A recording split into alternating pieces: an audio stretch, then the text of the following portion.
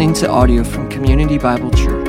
If you would like to find out more information about us, please visit us at cbcsavannah.com. If you have a Bible or an iPad or an app or whatever, go ahead and turn in it to Matthew chapter 22 this morning as we continue our series through the Gospel of Matthew. We do something a little bit different this morning. We are going to play Jeopardy. Jeopardy with Jesus this morning. Right? Honestly, not my best game, folks. Let me tell you, because I'm not a expert on 18th century novelists or Canadian cities. Now, if the categories were NFL, 80s movie trivia, and Bible questions, I could rock that out. But if I ever watched, maybe get one question right on the old Jeopardy show. But as I was reading through the text, and one of the things I do in preparation for this morning is always read through the text numerous times, over and over and over. And as I read through our text, it's like, this is like a trivia game. It's like question, answer, question, answer, question, answer. It's like spiritual Jeopardy. But it's not that God just wants us to be smarter, right? We come to the Word to hear from God. And here's what's interesting about our text. Our text is found in all three of the synoptic Gospels. These question-answer session with Jesus and the Pharisees, it's not just in one Gospel, it's in three of the four Gospels. So if God puts something there three times, it's for our attention. And it's not just to make us smarter, right? There's some principles behind these question and answers that Jesus is going to give us. That's what he wants us to know, so that he puts down three times. Not so that we can answer a trivia question and feel good ourselves. So that we can understand what is he saying, so that we can do the things he is saying. So we are going to play Jeopardy with Jesus this morning, all right? Not to be smarter, but to understand what is he calling us to? What does he want us to do? All right, so we have three categories this morning. I don't have time for the full 6 categories. 3 categories. I didn't add the sound effects because I wasn't sure about copyright laws and I don't want to be sued. And I made my own slides. I didn't copy from them, so I can't be sued. There's a little bit of textual difference, so they can't sue us. But anyway, 3 categories. Number 1, death and taxes. Category number 2, ridiculous questions. And category number 3, SYKS, stuff you should know if you're over 40 years old, right? All right, so these are our 3 categories this morning. Remember, you have to answer in the form of a question, okay? It's the what is this? But remember where we've been. There's conflict arising with Jesus and the Pharisees and the religious leaders during the last week of his life, and it's because he rode into Jerusalem and everyone's saying, save now, you're the king, and he doesn't refute them, and the Pharisees are like, tell them to be quiet. He's like, no, they're right. And he's healing people, and then he drives out all their profiteers in the temple. And he sets up his own Bible study. And then he teaches that these guys are done. Last week we saw these religious leaders, you're out, and this new group is coming in. And he is in no uncertain terms claiming to be Messiah. And so they are trying to get rid of him, to discredit him in any way they can. And so they're going to get in a back room and come up with a plan and say, let's get him to play a game and we'll trick him. Right? Let's play some games. And so they play spiritual Jeopardy. So the Pharisees went and plotted how to entangle him in his words. Let's get him to play a game. And they sent their disciples to him along with the Herodians. Now, a first century reader would be like, this is fishy. This is already fishy, because the Pharisees and the Herodians were not buddies. In fact, these are 2 groups that are exactly the opposite of each other. This is PETA and the NRA getting together. Okay, that's what this is. The Herodians were a political group. They were Jews, but they were a political group in support of Rome and in support of the Herods, who were Gentile. Herod was an Edomite. He was the enemy of Israel, but they liked the political spectrum. They were glad that Herod was in charge and Rome was in charge. The Pharisees, on the other hand, hated Rome, hated Herod. But what brings these 2 together, these 2 enemies? The enemy of my enemy is my friend. Their common hatred for Jesus. And so they come and they say, let's play a game. Teacher, we know that you are true. That's a lie. They don't believe that. And we know you teach the way of God truthfully. That's a lie. They don't believe that either. And we know that you do not care about anyone's opinion. That is true. And we know that you are not swayed by appearances. That also is true. But you can just see that they're playing a game here, right? They're trying to catch him. They're trying to trick him with flattery and all these other things. And so we come to our first category this morning. Let's take death and taxes for 200, Alex. Here's your answer. Render to Caesar the things that are Caesar, and to God the things that are God. What's the question? Anyone know? For $200? I'm not giving you $200, but you can tithe in the back when you leave. Anybody know what's the answer to what question? Yes, I heard it. What do we do about taxes? What should we do about our taxes? Right? They ask him, tell us what you think, Jesus. Is it lawful to pay taxes to Caesar or not? And the word lawful there is not, what's the legal rights? It's, what does Moses say? What does Moses say about paying taxes to a conquering nation like Rome, Jesus? What does he think? Now, the Herodians, they have an opinion. They're all for it. The Pharisees despise it because every time they pay that tax, it's a reminder that they are slaves of Rome. And this is what is called the Roman poll tax. Every Jewish male was required to pay this tax once a year. And this tax would go right into Caesar's coffers, and he would in turn pay armies to subjugate people. So basically, they are paying for the occupation army that's there. And so every time a Pharisee had to pay this, they just made them fuming because it reminded them that Rome was in charge. And Jesus knows exactly what they're thinking. He's aware of their malice. It's a word that means evil intentions. He says, why do you put me to the test, you hypocrites? Why do you put me to the test? Because he knows. He knows what they're doing. If he says, yes, pay it, then all the patriots of Israel, the ones who are like, that hate Rome, they're going to be like, well, we don't want this guy. He just loves Rome. And if he says, no, it's not lawful, then they're going to take him right to Pilate and say, this guy tells people not to pay you taxes. They're trying to catch him with an either or, right? And Jesus could have done what the Pharisees did last week when he asked them a question. They're like, oh, we don't know. But Jesus is the Jeopardy champion. He is Ken Jennings, undefeated. And so he sees through it and he says, show me a coin for the tax. And they brought him a denarius. The Roman poll tax was paid with this coin. This is actually an original from the very time of Jesus coin. You can buy it on eBay for like $850 if you're so inclined. It's about the size of a dime. It's called a Roman denarius. It was the average labor pay for 1 day of work. And on the front of it, you had a picture of Tiberius Caesar, who was the Caesar till about 37 AD. And there was an inscription that said, God and high priest, son of the divine Augustus. And on the back, it had a woman seated picturing the Pax Romana, the peace of Rome that they were having to pay for. And the very coin itself was an affront to a Jew because you weren't supposed to put an image of anything. That was based in the Ten Commandments. And this image claimed that Caesar was God. So they despised this coin. Yet, he says, show me a coin. Why? Because Jesus doesn't have one in his wallet. Who does have one in his wallet? They have one in their wallet, which is why he says, you hypocrites. You have the very coin that you despise in the holy temple of God, right? They're hypocrites. But then he asks them, whose likeness and inscription is on this? Whose picture is that? He says, well, that's Caesar, Tiberius Caesar. He says, okay, good. Therefore, render to Caesar the things that are Caesar and to God the things that are God. There's our answer. What is the question? Should we pay taxes? The answer, render to Caesar things that are Caesar. And the word render there, he changes the word. Earlier they say, is it lawful to give taxes? To didomai is the Greek word. Here, Jesus changes the word and says, apodidomai. It's a different Greek word. The idea is render back. Give back what is already his. Caesar's image is on this coin. It's his. Give it to him. He wants it. Give it to him. Right? See, what they wanted was an either or, and Jesus says it's not an either or, it is a both and. Darrell Bach, a New Testament scholar, specifically on Luke, says this: what is taught here is not a separation of church and state, but the recognition of existing spheres of given relationship and responsibility. Both God and the state need to be properly honored. Jesus is not anti-government. God ordains government. He's the one who created government.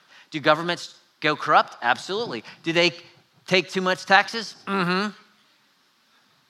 Is God sovereign over them still? Absolutely they are. And here's Jesus' point, and it's brilliant. He says, whose image is that? Caesar. That means it's his. Whose image is on you? Whose image is on you? Genesis 1. God created them male and female. In the image of God, he created them male and female. You are made in the image of God, which means you are his. So he says, you give seed. He wants that thing that has his image on it. Give it to him. Is it too much? Probably. But give it to him. You give God what has his image on him. That's you. And the principle behind the question, that the reason why it's in 3 gospels and it's throughout the Bible is this: God wants you. Your adoration, your loyalty, your worship. Why? Because you are created in his image. In one practical application, and some of you are going to be mad at me, but I don't really care because Jesus said it. One application of this is this. Because God wants you, that means you should be the best citizen of wherever you live that you can be. That means if the government says you need to pay this taxes, guess what Jesus would say? I don't care how high it is. Pay it. Anyone get the fire bill? Just in case my house burns down, I have to pay $500 a year. Are you kidding me? Fire bill? You know what? And I'm thinking, this is absurd. I'm taking my chances. Just gonna get a bunch of fire extinguishers. But Jesus would say, yeah, it's ridiculous, and pay it. Because we are to be good citizens of our country. And I know some of you are thinking, yeah, but what if our government's corrupt? And the government, look what they do, all the corrupt things they do with our money. I can't give my money to the government, it's so corrupt. Is it any more corrupt than a government where the head of it says he's God and is endorsing all sorts of immorality? And Jesus says, give it to him. Give it to him without complaint. And you worry about you. The point is this: you are God's. Live for him. We are his workmanship, created in Christ Jesus for what? Good works, that we may walk in them. And here's what that means if we're gonna be great citizens. If you're a student, that you show up at class tomorrow and you respect your teacher, and you turn your assignments in on time, and you do the best you can do. And if the best you can do is a B-, then you better get you a B-. You work hard. Why? Because there's no difference in the sacred and the secular. We have this dichotomy that we have, and Jesus is trying to teach. No, there's no dichotomy between the sacred and the secular. This is worship. You showing up and doing a great job and being respectful to your teachers and not cheating and being honest, that is worship. As much as singing a song. And when your boss is arrogant and is lazy and doesn't do a good job and you don't feel like working for him, no, you're not working for him, you're working for God. And so you show up tomorrow and you are the best employee at that place, regardless of what's going on. Why? Because it's worship. When you get on Truman later and the speed limit says 55, that doesn't mean 73, because you're gonna get caught at the stop sign anyway, y'all. Do you not know this? It means obey the law. Be a great citizen. Be respectful of your neighbor. Cut your grass. Make your yard look nice. It doesn't have to look like Augusta National, but it shouldn't be the worst in the neighborhood for sure.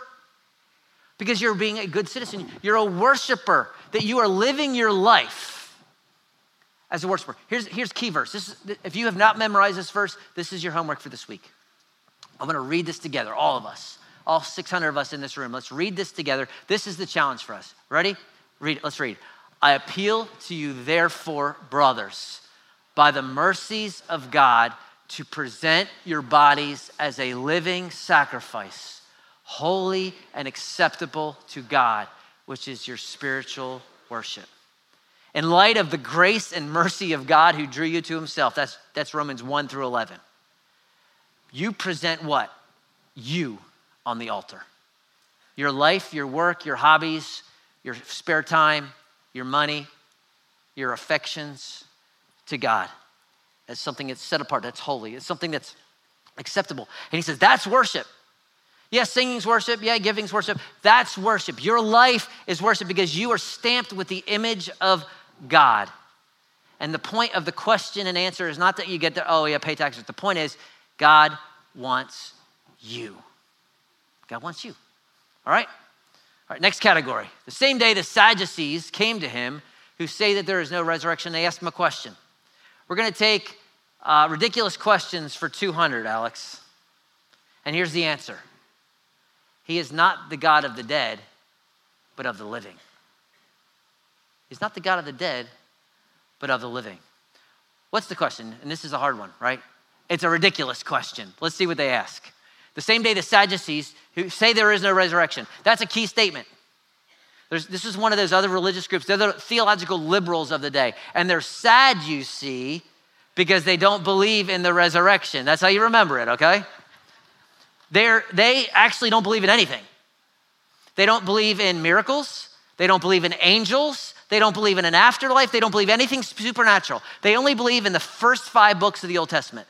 Genesis, Exodus, Leviticus, Numbers, Deuteronomy. Everything else they don't believe. They only believe that.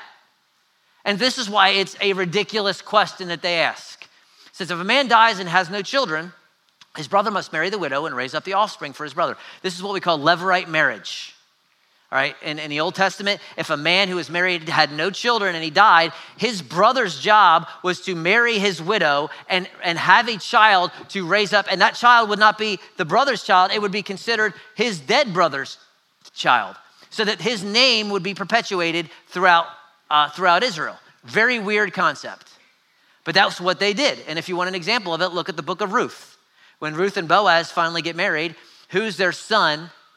Obed. He's not Ruth and Boaz's son, he's Naomi's, because she's the one who lost her son, right? And so that's the idea, you're raising up. And this was the Sadducees' go-to text for denial of the resurrection, because for them, they're like, the only immortality there is raising up your name, so that when you're gone, the only way to live forever is to have your name live forever. That's what this passage must be about. And so they think this is a go-to passage for us. We're gonna get Jesus. We're gonna make him look silly. We're gonna discredit him. So they come up with this ridiculous scenario. There were 7 brothers among us. The first married and died, and having no offspring left his wife to his brother. And so too, the second one died. And then the third one died. All 7 died. And no one's asking the question, she's a black widow. Why are we marrying this woman? Okay, is she a murderer? Right, no one's asking that question. But anyway, he says, after all of them, the woman died.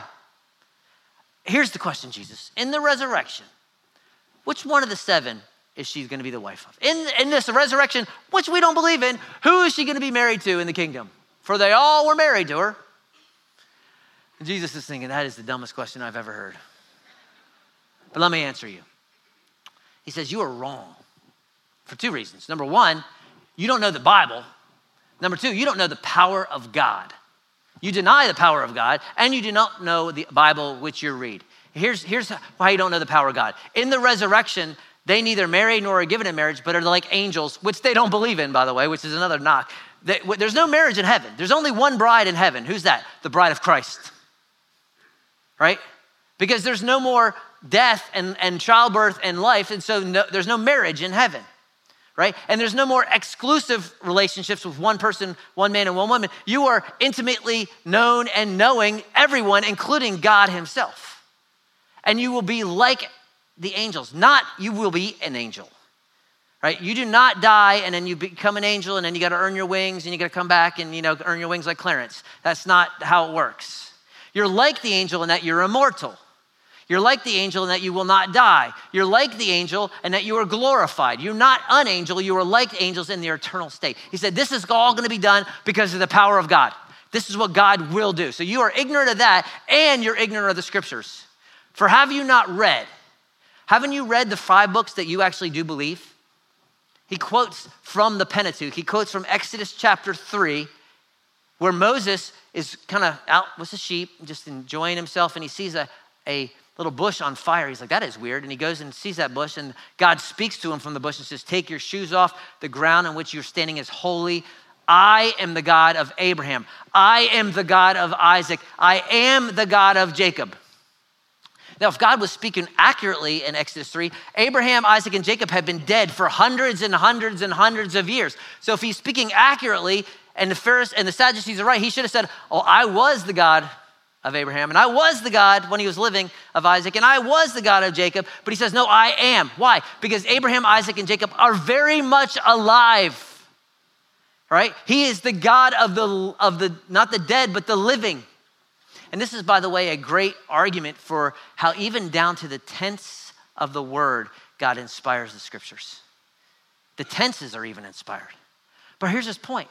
If those guys are gone and there's no resurrection, then he should not say, I am the God. But he does say I am. In fact, his very name, Yahweh, I am that I am. Who should I say, Moses says to him that sent me? He says, tell him I am sent you.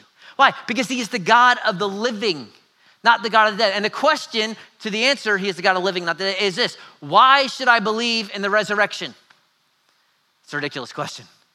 But why should I believe in the resurrection? Because he is the God of the living and not the dead. And ultimately, here's the principle behind that, is that God keeps his promises. He promised Abraham, he promised Isaac, he promised Jacob something, and even death could not stop that promise. Why? Because when God speaks, he fulfills what he says, because the grass withers, the flower falls off, but the word of the Lord endures forever. God keeps his promises. And this is something we constantly need to be reminded of, CBC. Right? We constantly, the ultimate promise is this. Jesus says, I am going to go away and I'm going to prepare a place for you, that where I am, you may also be. That's a promise. That's the ultimate promise, that he will come and return and we will be resurrected and live forever. But there's all sorts of just practical, helpful promises throughout his word to help you walk in a way, in a manner that is worthy of him, to have hope when it's hopeless. Right? To when you're struggling, to say, no, God is good. When you're doubting the goodness of God because life is a wreck and things are just seem to be going wrong after wrong after wrong after wrong, that you can come to God's word and say, he says, taste and see that the Lord is good.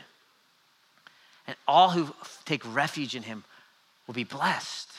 Sometimes, don't you need to be reminded of that? Some of you struggling with anxiety and you're just worried. I mean, again, it's tax season, right? How many of you are like, I don't want to get on TurboTax. I do not want to log into TurboTax because I don't want to see how much I owe, right? And you're like, you watch that number and you're like, oh, and there's anxiety. What God promises to us is that his shoulders are broad, that we can cast all our anxiety on him. Why? Because he cares for you. I know some of you don't believe that right now. You're like, I don't know if he cares for me. He cares for you. It's a promise to claim. Right? That you can pray with supplication and thanksgiving, and the peace of God, which surpasses all comprehension, it will guard your heart and your mind in Christ Jesus. So be anxious for nothing. You need to claim that promise. When you're struggling with this sin area and you fail again, and the enemy, the accuser of the brethren, is like, see, you said you were different. You're not different. That you can be reminded that there is therefore now no condemnation for those who are in Christ Jesus. That, yeah, you did that, but if you have put your faith in Christ, that you have the righteousness of Christ. And then when we confess our sins, he is faithful and just. And when you're walking in temptation, that you have an advocate with the Father, that Jesus had to become, the writer of Hebrews says, he had to become like us so that he could help us in temptation. And he says, here's my spirit, my helper. And he will teach you all things. He will lead you in all things. He will give you the power to resist the enemy and flee and make him flee. We got to claim these promises. When you feel alone, unloved, uncared for, that you come back to the promise that says, no. I will never leave you. I will never forsake you. Never. That I have you in my hand. And the Father who is greater than I, no one is able to snatch you out of his hand, that you are secure and safe as you ever will be in the hands of a God who loves you. That nothing can separate you from the love of God in Christ. You cannot even separate yourself from God's love. And so we need to be a people who claim and believe and keep coming back to the promises. Why? Because he is not the God of the dead. He is the God of the living. God keeps his promises. End of story. Because it is impossible for him to lie. That's the point. He is not the God of the dead, but of the living. Why should I believe in the resurrection? Because God keeps his promises. That's why you're here. If God doesn't, then what are we doing here? Should have slept in on a rainy Sunday. Watch the Dallas Cowboys lose tonight. Amen. Next one. Let's switch categories to stuff you should know for 200. Right? And the answer: love the Lord your God with all your heart, with all your soul, with all your mind, and love your neighbor as yourself. Now, this is stuff you should know, right? What's the question on this one? You guys rock. What is the greatest commandment, right? Which is exactly what they answered. Now, the Pharisees and Sadducees have shut down. They're like, we're not going to ask any more questions. But then there's one guy. There's always one guy.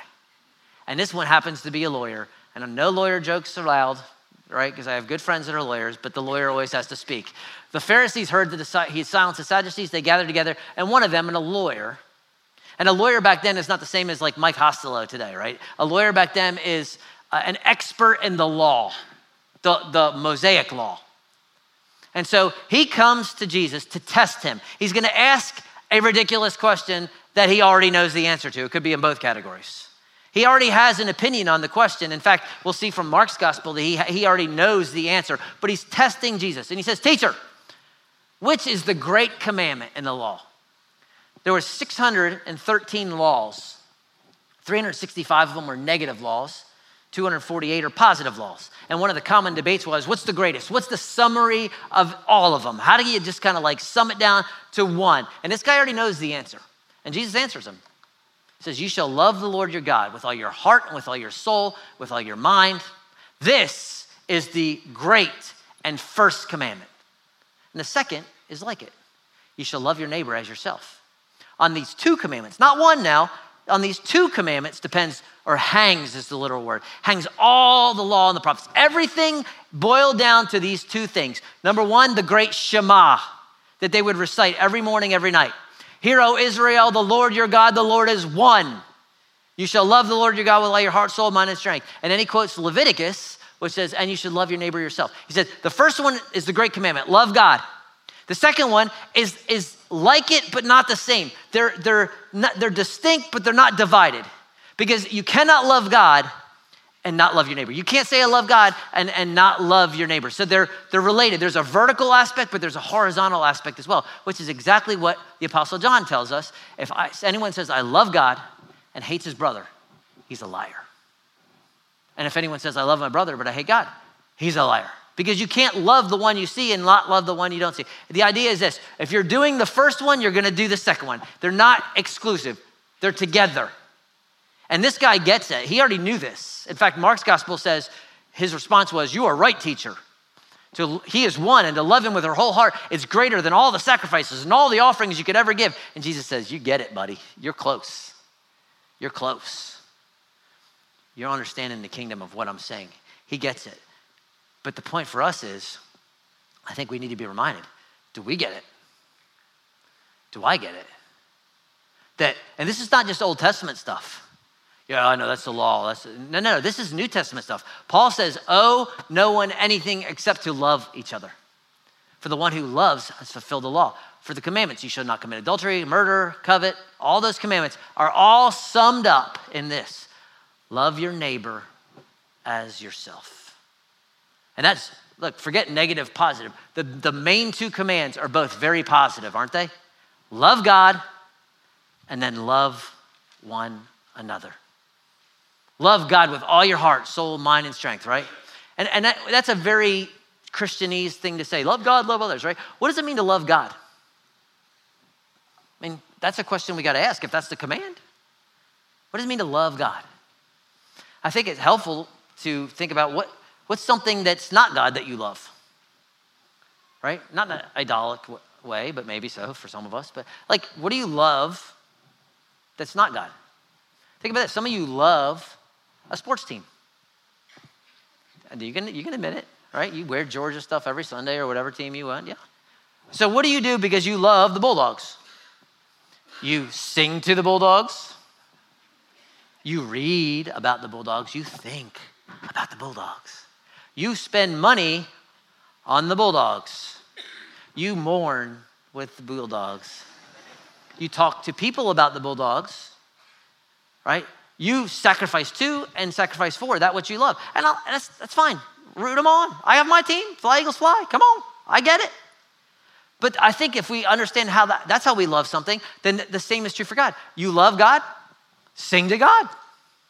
You love God, think about God. Talk to God. Spend time with God. Sacrifice to him and for him. Speak of him. Love him. It's the same idea. We understand what love is. Time. Jesus says this very clearly. If you love me, you'll obey me. Right? That love and obedience are related. And so if you love God, then stop looking at porn. Because that's what love for God looks like. If you love God, then stop holding a grudge against that person and forgive them. If you love God, then spend time with him. and speak to him once in a while. Right? That's the idea. So what does it look like? That's what it looks like. And then he says, and the second one is like it, love your neighbor. Because if you love God, you're going to, by nature, love your neighbor as yourself. And the assumption is we do love ourselves. Because we spend time on ourselves, we spend money on ourselves, we think well of ourselves, we give ourselves the benefit of the doubt, we want people to forgive us, we want people to be generous. He says, just do what you would do for you to other people. You want people to be generous to you? Then be generous to them. You want them to give you the benefit of the doubt? Then don't assume the worst. You don't want them to talk about you? Don't talk about them. You want them to help you when you need something? Then help them. The idea is just treat other people the way you treat you. And the key is it's easy for us to do that to the people who are nice, which is why Peter says it's easy for you to do it to people who are nice. How about for the people that are not nice? This is why Luke's gospel, when he answers this question, he actually answers it in a different chapter. He goes on a long explanation of who's your neighbor? The Samaritan's your neighbor. The person that's nasty is your neighbor. Your boss that doesn't like you very much and treat you well, he says, bless them. How hard is that? He said, that's what love looks like. The person, that business that talked trash about you and gave you negative Google reviews and now you're losing money, he says, pray for them. That's what love looks like. The neighbor who's constantly keeping their yard badly and doing this, and then they walk by and you don't talk. No, be kind to them. Maybe take them cookies at Christmas.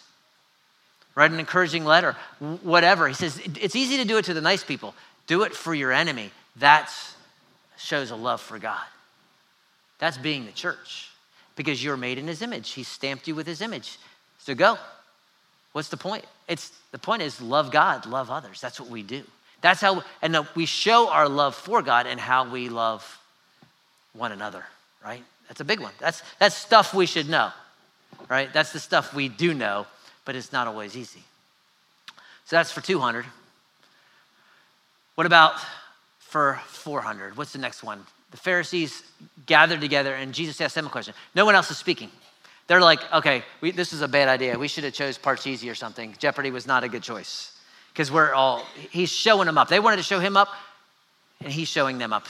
And so now they don't want to pick a category. Jesus says, I'll take stuff you should know for 400. And that, my friends, is a daily double. I really wanted to use the sound effect for that one. Right?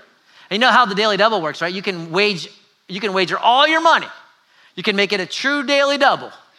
You can double or nothing. You can go all in, which is what this question is probably the most important question. This is the one you want to go all in on. Because here's the answer. He is God. He is God. What's the question? Let's look what Jesus asks. He says, what do you think about the Christ? What do you think about the Messiah? He's asking the religious leaders. Tell me about the Messiah. Whose son is he? This is an easy one for them. They're like, this is first grade.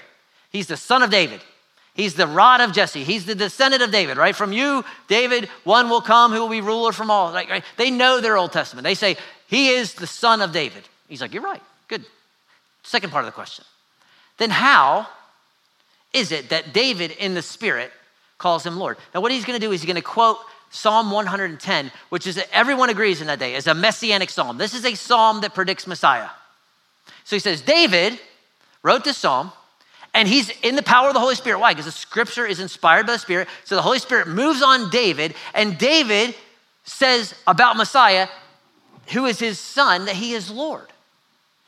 Now that is very unusual in a patriarchal society. The son calls the dad Lord. The dad doesn't call the son Lord.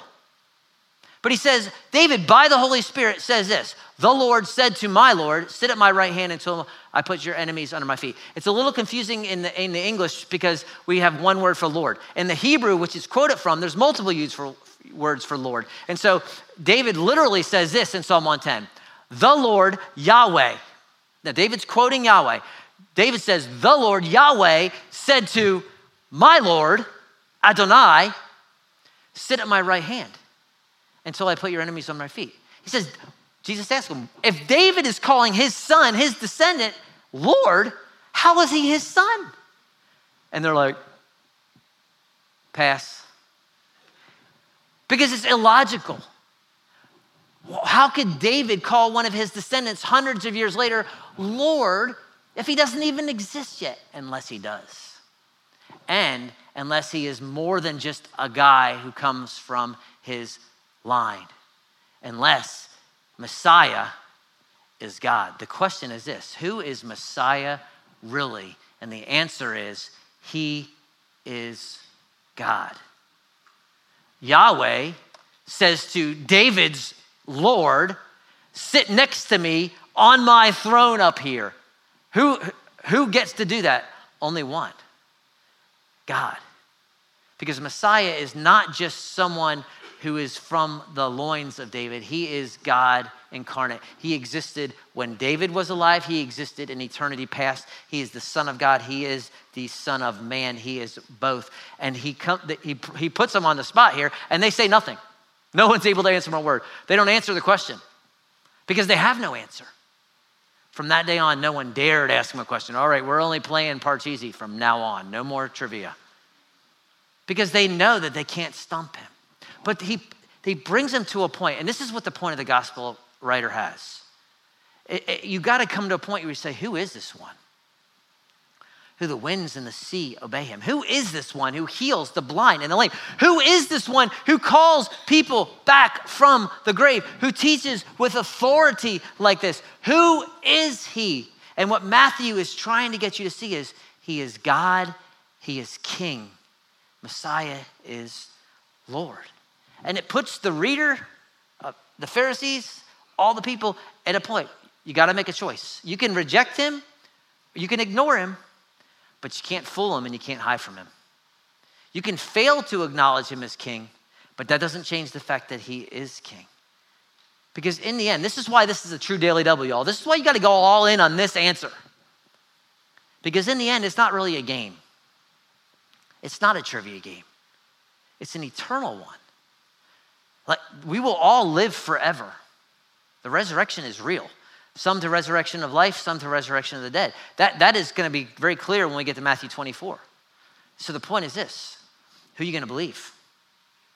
What are you going to do with this one who has all authority?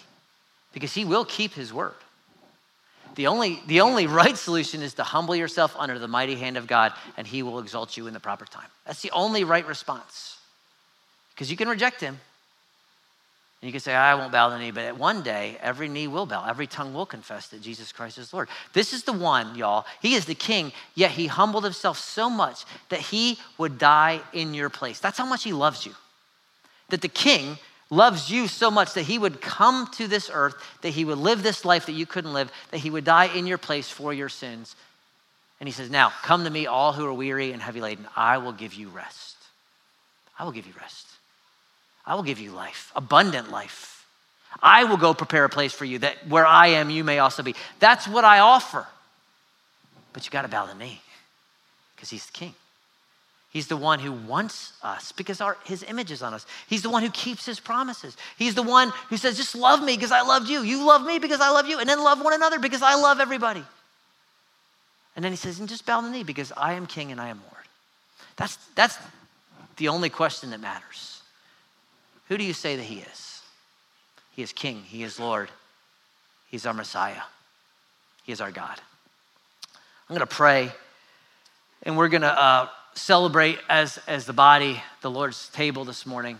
So I ask those who are serving us to go ahead, get ready, and you can come on down as soon as you get ready because we have a lot of folks in the room. It's going to take a little time. If you are a guest of ours and you are a follower of Jesus, we invite you to celebrate with us. If you're not, and you're like, I don't understand this, there's no pressure. Just let the cup and the bread pass, because this is a reminder for those who have put their faith in Christ of what he has done for us, how he has given himself and he has died for us for our sins. And so the men and women are going to come down and they're going to start handing these out. The team's just going to sing a verse or two of a song, and just use this time to search your heart. If there's unrepentant sin, to deal with it, to be thankful, to worship, to love, to tell God, man, I haven't been loving you, but I want to love you. And just have some time alone individually with God. And then I'll come back up in just a moment and lead us as we take this together. Let me pray. Father, take this time where we remember these symbols of your grace, to just to lavish ourselves in your love, even if we've been ignoring you. You say, draw near to me, I will draw near to you. Maybe we had a great week, maybe we had a bad week, but you say, hey, I stand at the door and knock. If you open the door, I will come in, I will dine with you, and you with me. We'll have fellowship, and that's what you want. And so I pray as a church, we would pursue that we would love you, that we would be great citizens of this city because we are stamped with your image. And what we do is worship. So wherever we need to be humble and repentant, Lord, let us do that. Whatever we need to be affirmed in your promises of your love, let us do that. And let us bow the knee to you because you are a gracious, good God to us. It's in Christ's name I pray.